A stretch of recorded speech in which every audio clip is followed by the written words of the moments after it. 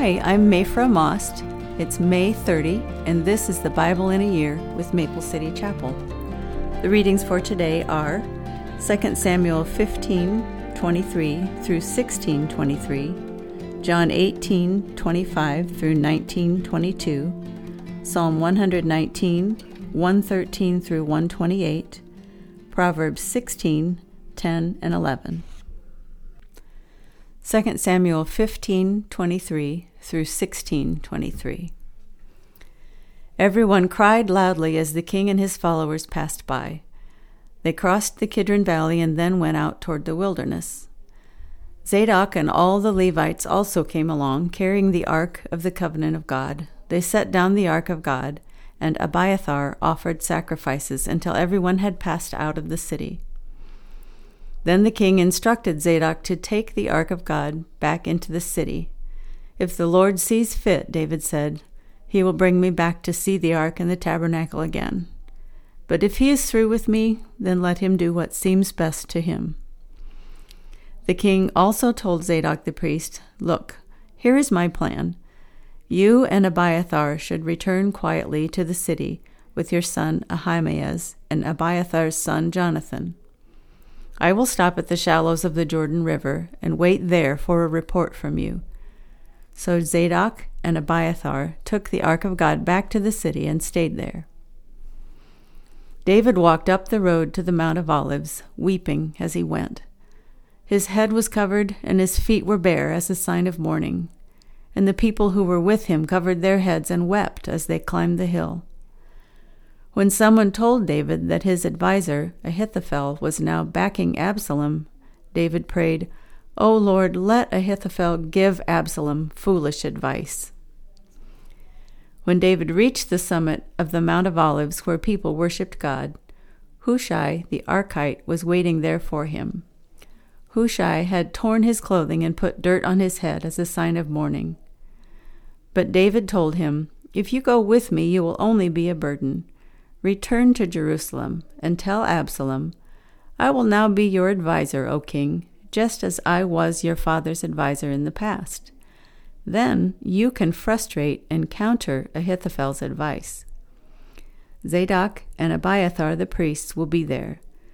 Tell them about the plans being made in the king's palace, and they will send their sons Ahimaaz and Jonathan to tell me what is going on." So David's friend Hushai returned to Jerusalem, getting there just as Absalom arrived. Chapter 16.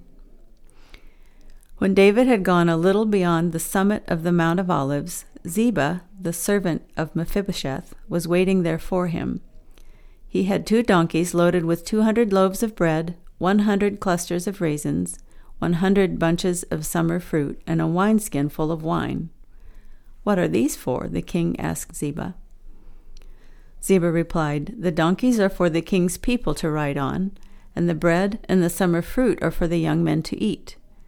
The wine is for those who become exhausted in the wilderness." "And where is Mephibosheth, Saul's grandson?" the king asked him. "He stayed in Jerusalem," Ziba replied. "He said, 'Today I will get back the kingdom of my grandfather Saul.'" "In that case," the king told Ziba, "I give you everything Mephibosheth owns." "I bow before you," Ziba replied. "May I always be pleasing to you, my lord the king." As King David came to Bahurim, a man came out of the village cursing them. It was Shimei, son of Gera, from the same clan as Saul's family. He threw stones at the king and the king's officers and all the mighty warriors who surrounded him. "Get out of here, you murderer, you scoundrel!" he shouted at David. "The Lord is paying you back for all the bloodshed in Saul's clan. You stole his throne, and now the Lord has given it to your son Absalom. At last you will taste some of your own medicine, for you are a murderer." "Why should this dead dog curse my lord the king?" Abishai, son of Zeruiah, demanded. "Let me go over and cut off his head." "No," the king said. "Who asked your opinion, you sons of Zeruiah? If the Lord has told him to curse me, who are you to stop him?" Then David said to Abishai and to all his servants, "My own son is trying to kill me. Doesn't this relative of Saul have even more reason to do so? Leave him alone and let him curse, for the Lord has told him to do it. And perhaps the Lord will see that I am being wronged and will bless me because of these curses today." So David and his men continued down the road, and Shimei kept pace with them on a nearby hillside, cursing and throwing stones and dirt at David.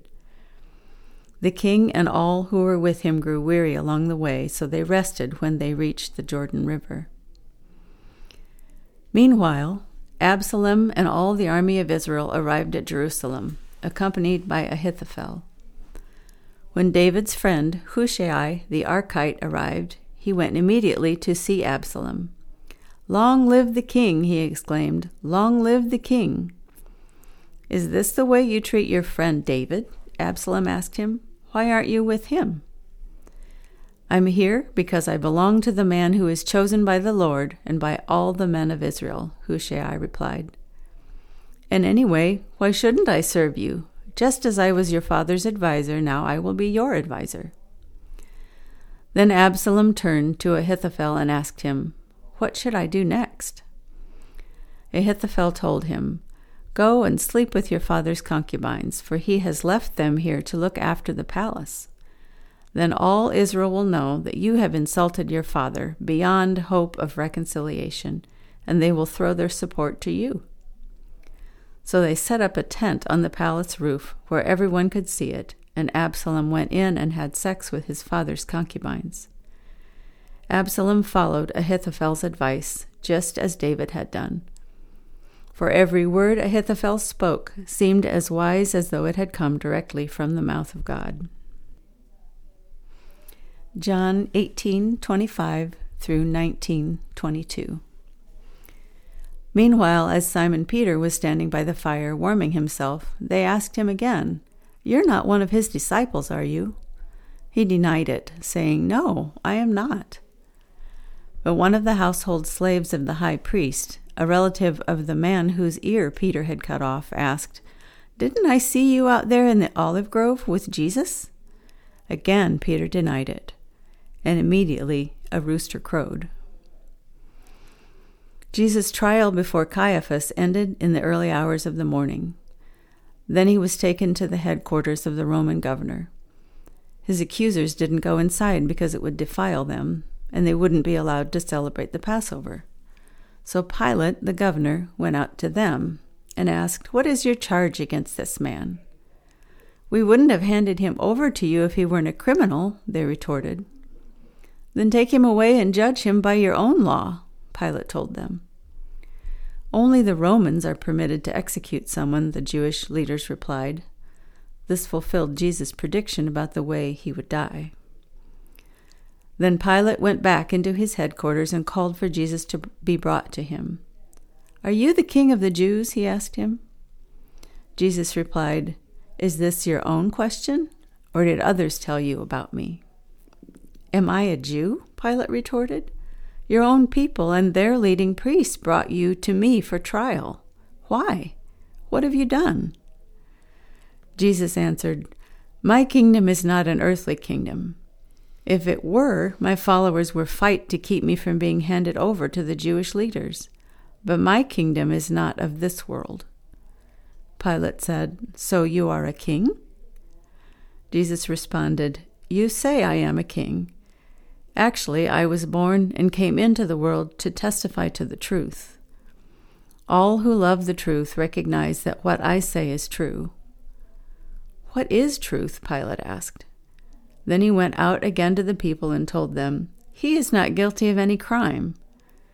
But you have a custom of asking me to release one prisoner each year at Passover. Would you like me to release this king of the Jews?" But they shouted back, "No, not this man. We want Barabbas." Barabbas was a revolutionary. Chapter 19.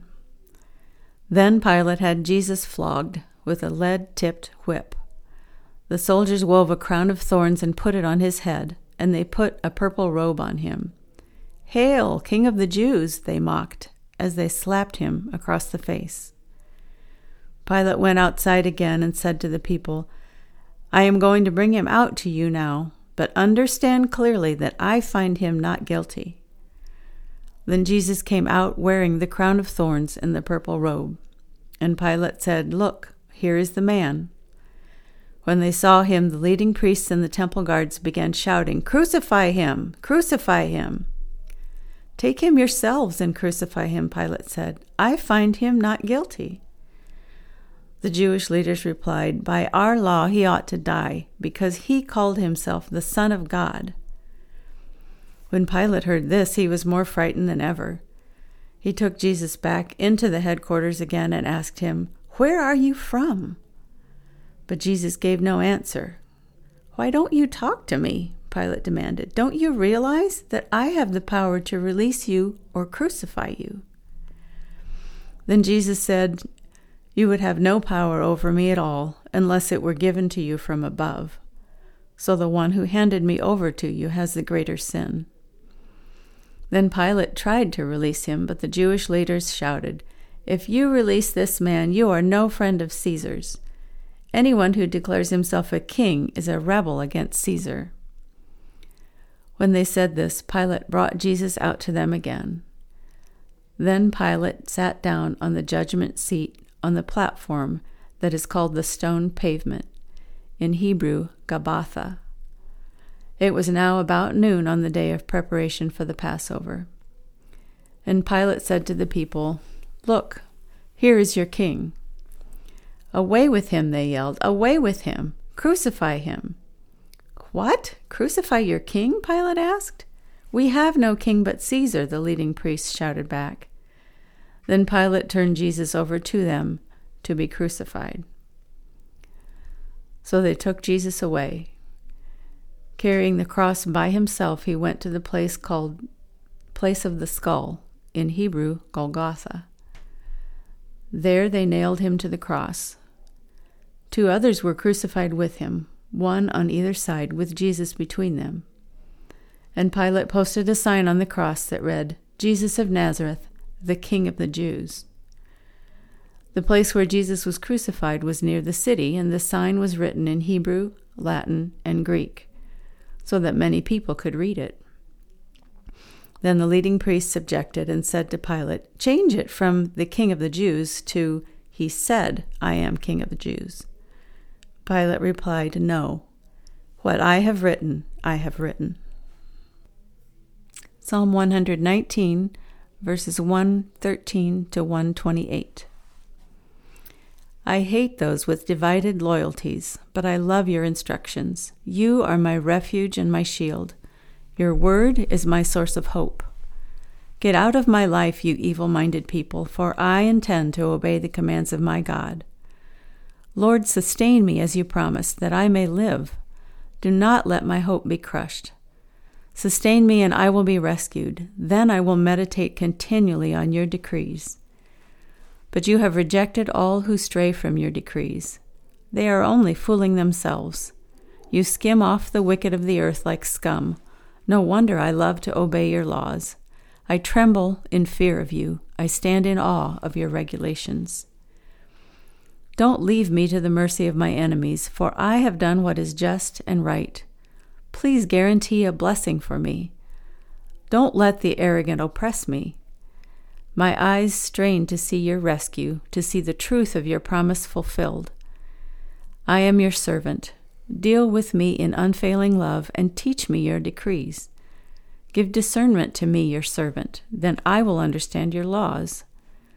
Lord, it is time for you to act, for these evil people have violated your instructions. Truly, I love your commands more than gold, even the finest gold. Each of your commandments is right. That is why I hate every false way. Proverbs 16:10 and 11.